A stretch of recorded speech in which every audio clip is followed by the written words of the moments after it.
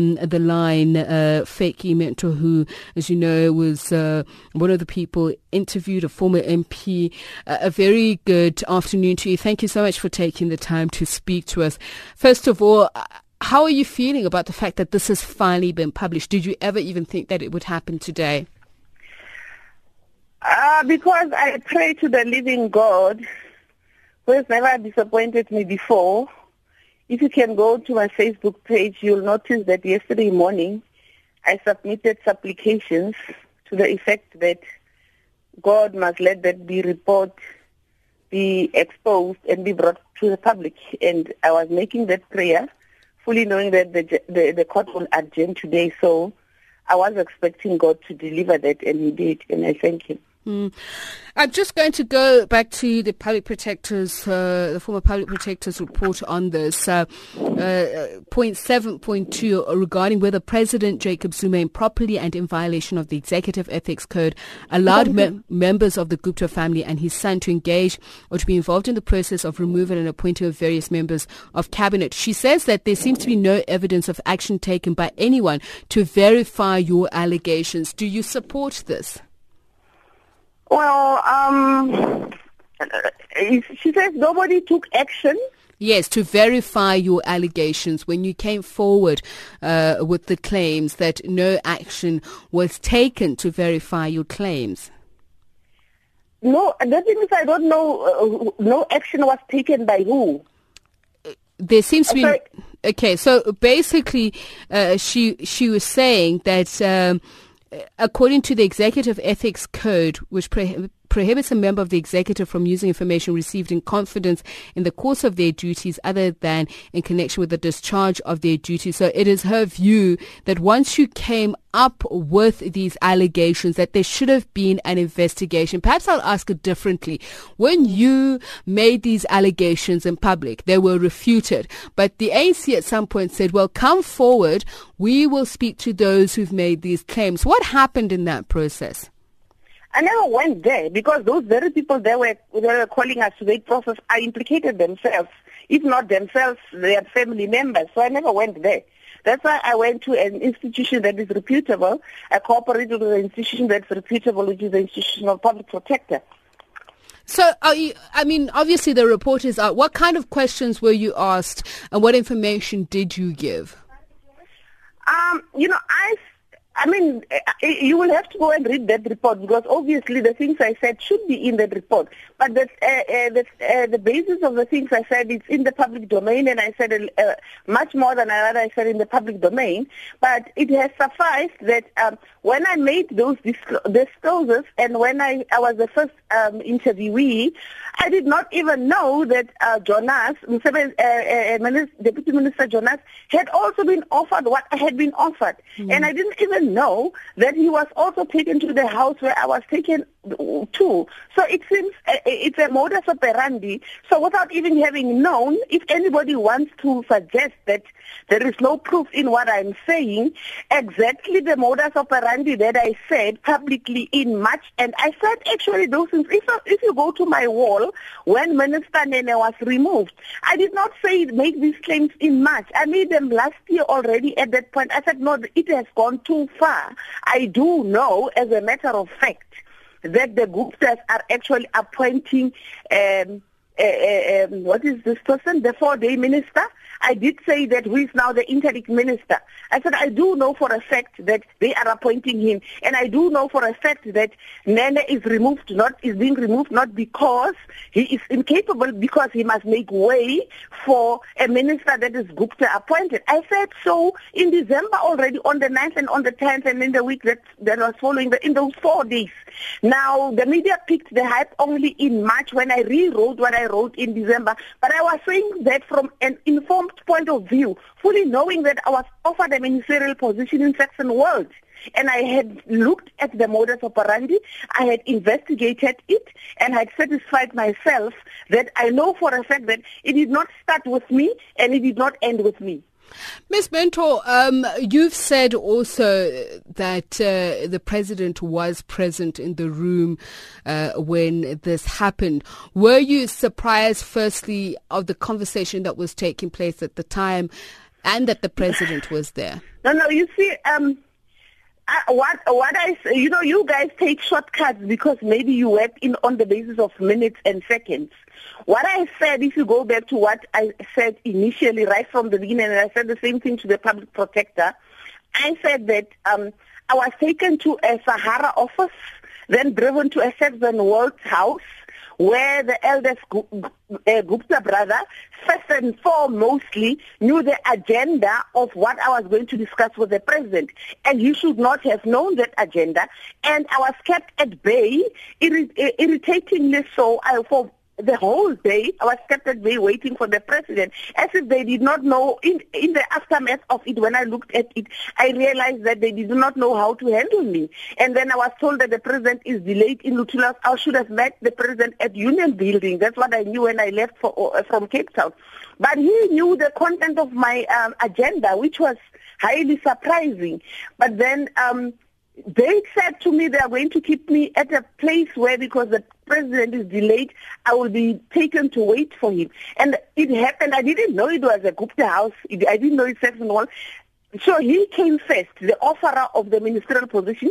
He came first, he put it there, he put his conditions. And in fact, he did not only speak about the SAA route, he spoke about uranium also. He said, I come from the Northern Cape and there is no uranium. And he also spoke about nuclear and nuclear energy. Hence, my focus from now on is going to be the nuclear deal, because I have seen its genesis. The first step was to destabilize the PBMR, which is the Pebble Bed Modular Reactor, because I know that they also had their eyes into supplying uranium for the nuclear build and all those things. So the president was not there. Firstly, he was not there when the offers were done, but I think he was in the house because when he entered, when I rejected the offer, then he walked in. But he walked in from within the house. He did not walk in from outside the house. He walked in from another section of the house through a passage where I did not know that there is an external entrance. But anyway, when he came, I repeated to him because I was flabbergasted. I was surprised. I was, it was mind-boggling for me. And, he remained calm. And I thought that, okay, maybe he wants to address it after I've left and all those things. So he was present in this because, and I said this also to the public prosecutor, because when he pitched, he didn't pitch from the entrance, the main entrance where I was led into the house. He pitched from some direction that I don't know, but from within the house. But also to make sure, because I wouldn't say for sure that he had the conversation. He can only say if he had the conversation. I put it to him right away, what had been said to me. And what was his reaction? I have already said that he said it's okay in Ntombazana. I am sorry that I had taken you out of Cape Town when you are on your crutches. If I knew that you were on the crutches, I would not have brought you all the way still on your crutches, I've already said so. But that's what I said about the president. That firstly, the Gupta brother knew the agenda. Secondly, just after I rejected, and because when I rejected, my voice was going into a crescendo because I was getting angry. That's then he just walked in, but he didn't come from outside the house. Just a final question, Ms. Minto, and I do realize that it's trying for you to repeat some of this information, but it is for the benefit of those who haven't heard it before. And I also want to make sure that what we are reporting is accurate. As you've pointed out, sometimes we get some details wrong. Did you at any point after that meeting confront the president or somebody higher up about this incident and again echo your concerns? You know what I did say before, I don't know if I said this, there are two other people that I told, but this matter can still be going into the litigation process. So yes, I did not sit with the information all by myself. There are people that I told about this, that I shared this information with. Are those people within the higher echelons of government or the ANC? Both. Are there people who report... You know what? I don't want to be interrogated by you. You can ask me questions about the issues that are in the report. Okay. So yes. Are you then able to tell us what your next step is? You've aired your concerns. The report has been published. You said it's still early days, but I have not even read through the report myself. I only realized now that my lawyers also sent me a copy. I will have to read the report and look at the recommendation. The next step is to say that the recommendations there must be implemented, but I don't know the extent to which the problem is dissected. And I think when I was driving home now, I heard somebody on the referring to the report and saying that there is a suggestion of something that is similar to a commission of inquiry. I don't know if that it is exactly captured like that in the report. It's in the remedial action, yes. It says that the president is to appoint within 30 days a commissioner of inquiry headed by a judge solely selected by the Chief Justice. Oh, yes. You see, now I will have to respect the recommendations of the report. I will have to study the report and give whoever has the authority to study the report and action it. They must action what is in the report. And the next battle is to make sure that those recommendations are acted upon. And if ever, of course, the president and whoever is adversely an adverse finding is made about them, they have, of course, a right to take the report on review to the court. So I don't know if the report will go back to the court. We don't know. Okay. So it's early days to say. However, after we have read the report, we do know that South Africa still stands on shaky ground like it stood yesterday before the report was made public.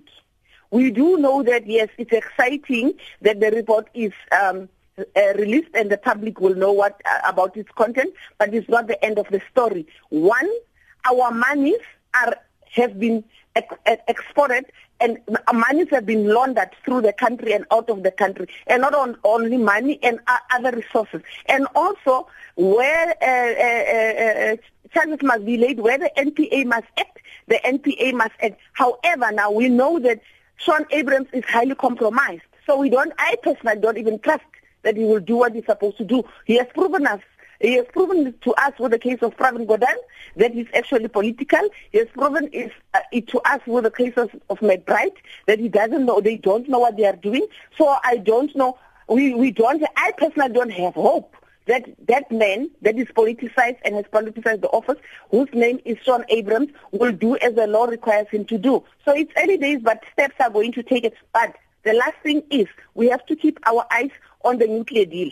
That deal is problematic, and that deal is going to indebt us for decades and decades and decades to come, and it must be derailed. And that deal is also a big source of corruption, and it needs to be looked into. Thank you so much for speaking to us and taking the time to speak to us, former MP.